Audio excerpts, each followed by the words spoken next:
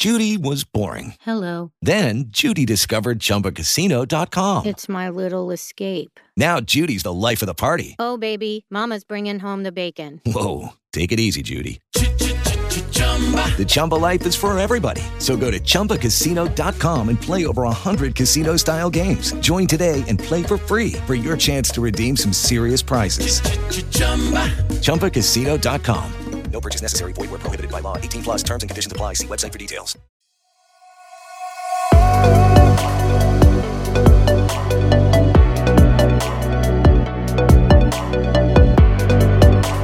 Hello and welcome to Normal to Formal Podcast. I'm your host, Tia Young. I'm the founder of Tia Young Image and Etiquette. I help my clients learn the soft skills for success through professional development and etiquette training.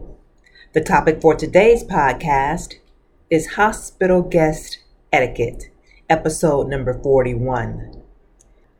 For the past 2 weeks, my mom has been in the hospital with complications from fluid on her lungs, liver, kidney problems, and then also heart problems as well. So we've been here. Now it's been a little over 2 weeks, and I'm actually sitting in the hospital recording this podcast. I've been spending the past 2 weeks here, at least 4 hours to 5 hours a day, just sitting with her, making sure I get a chance to talk with the nurses and doctors as well to figure out best as I can what's going on and making sure that she gets the help and treatment that she needs. My sister Felicia is a doctor. She does live in Houston, and she was actually here at the time that my mom went into the hospital. And so she's able to talk to the doctors in terms that I really don't understand, and then she can actually explain to us what's going on. But I wanted to share some tips, some do's and don'ts as a visitor in the hospital if you have a family member or friend that's in the hospital, and the things that I've noticed as I've been here the past 2 weeks. First of all, we love our loved ones and we want them to get the best care possible. So some of the do's, if you are visiting the hospital, is follow all of their guidelines and rules, meaning COVID is still prevalent. And the nurses and doctors are very careful wearing their masks. So as a visitor, you have to wear a mask as well. When you come into the room, you can take the mask off. But my mom being a little older, of course, in her late 70s, I want to make sure I don't bring any germs in from the outside. So, of course, it's mandatory for guests to wear their mask for precautions of COVID, because we do not want her to get COVID while she's going through all these other tests and treatments. So wearing that mask in the hospital is mandatory. And then it depends on where you go, but the hours of visitation is also limited in some. This particular hospital, 9 p.m. is the latest that you can be here, and 5 a.m. is the earliest, while in others it's 24 hours. And it's the type of center also. ER is open 24 hours, the emergency room. So make sure when you are visiting, if you are allowed to visit your particular loved one or friend, make sure you're following the hospital rules and guidelines first of all. You also want to make sure that that hospital patient is okay with you coming. Some hospitals do have rules on the number of people that can visit per day, or the number of people that can visit in that room at the same time. Others might have to wait in the lobby and you take turns. So all these things I'm learning while I'm in here. I have been blessed actually not to have a hospital stay other than to give birth. So let me knock on wood, because I know God is good, but we all every now and then have to visit the hospital for some reason or another. Another thing, follow the rules that the patient wants, meaning if the family does not want outside friends to come, only close family members to visit, please do not get upset. Just understand that we want the patient, the loved one, to be safe.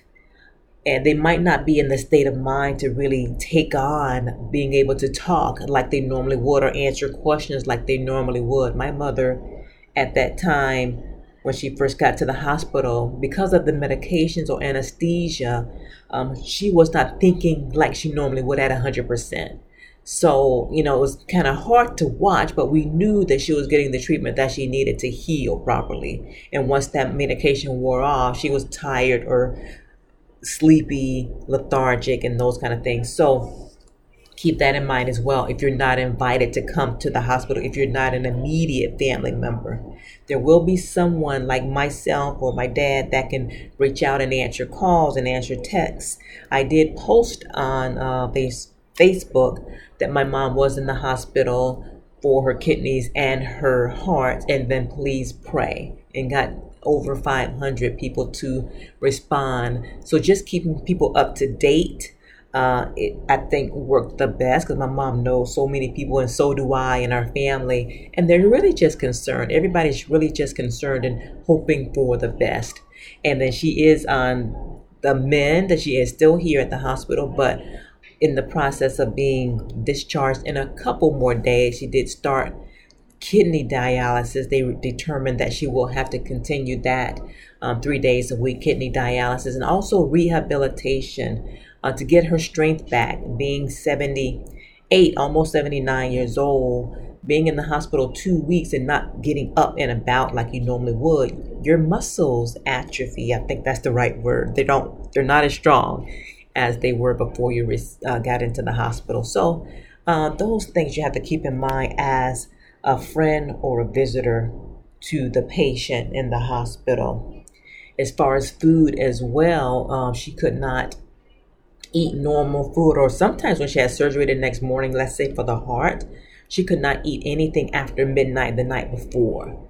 So, and then it went to the liquid type foods and then the softer foods, and now she's back to a regular diet, but her appetite is still very, very small, maybe eating 25% or less of the food that was brought in. And she preferred, of course, the sweeter stuff, or the protein shake, or the Jello, or pudding, or applesauce. Applesauce and apple juice were her favorite. So my sister and I would come in and make sure she was okay, and just be here in her presence. So when she did wake up from a nap, or she did come back in from a surgery or procedure, she saw our face. And when we knew she was doing better, she would start to say our name. Hi, Dia. Things like that, instead of like, who is that? And looking as if she was a little bit confused. So I'm seeing the progress every day of her getting better, and just can't wait till she gets out. Other things that you can do, send flowers, or when she gets out and back home, because my dad is going to have a hard time making sure she eats well, just offering, can I bring by some food, or have it sent by Uber Eats or whatever food service that is available. So offer those things. She might not be able to have company right away, so keep that in mind, and that me or the family members will keep you up to date of what's going on and how she's doing overall.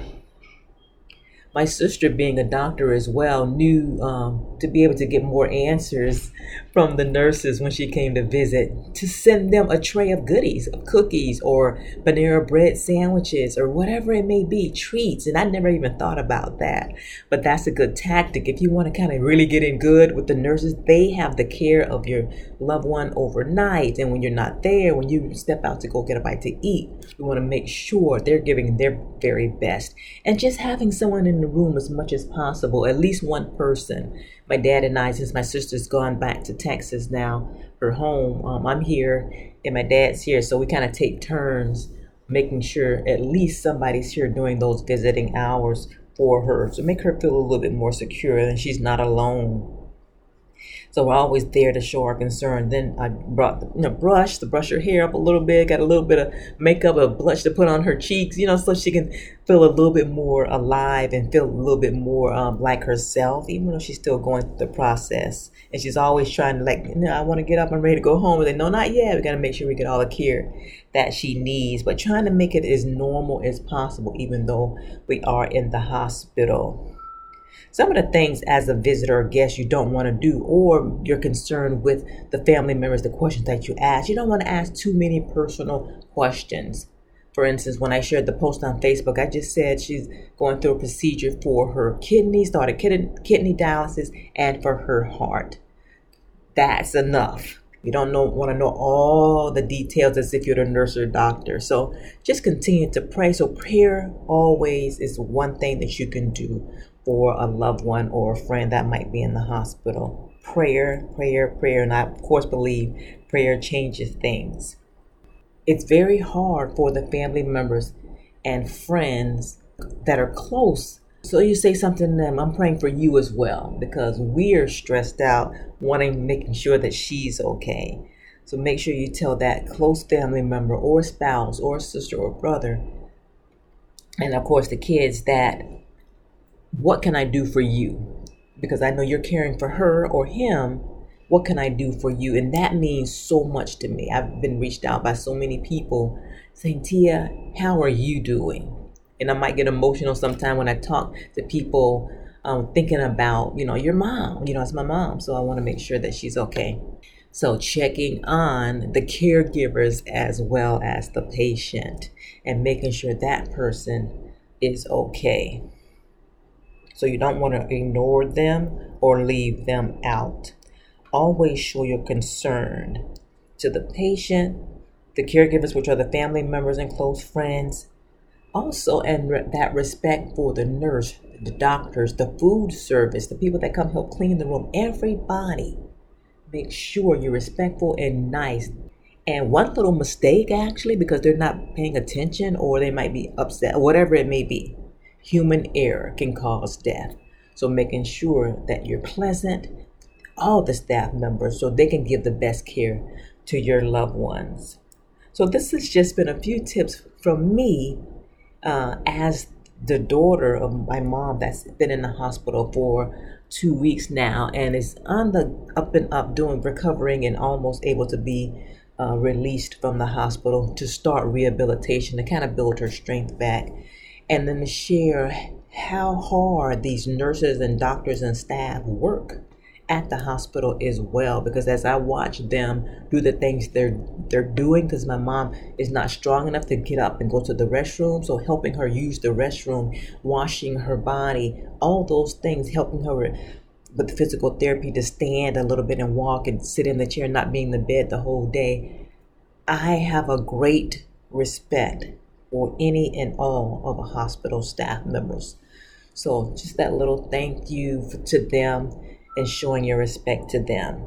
So I hope this has helped you, as you may have been in the hospital, you have loved ones in the hospital, but treating that staff with respect and how to treat that patient and the loved ones of that patient as well. Thank you so much for listening to Normal to Formal podcast today. I hope you learned a few more things in the area of hospital guest etiquette.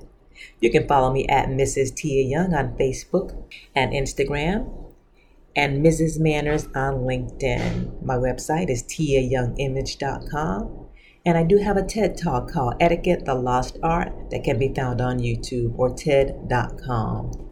Thank you so much, and I'll see you next time. Bye-bye.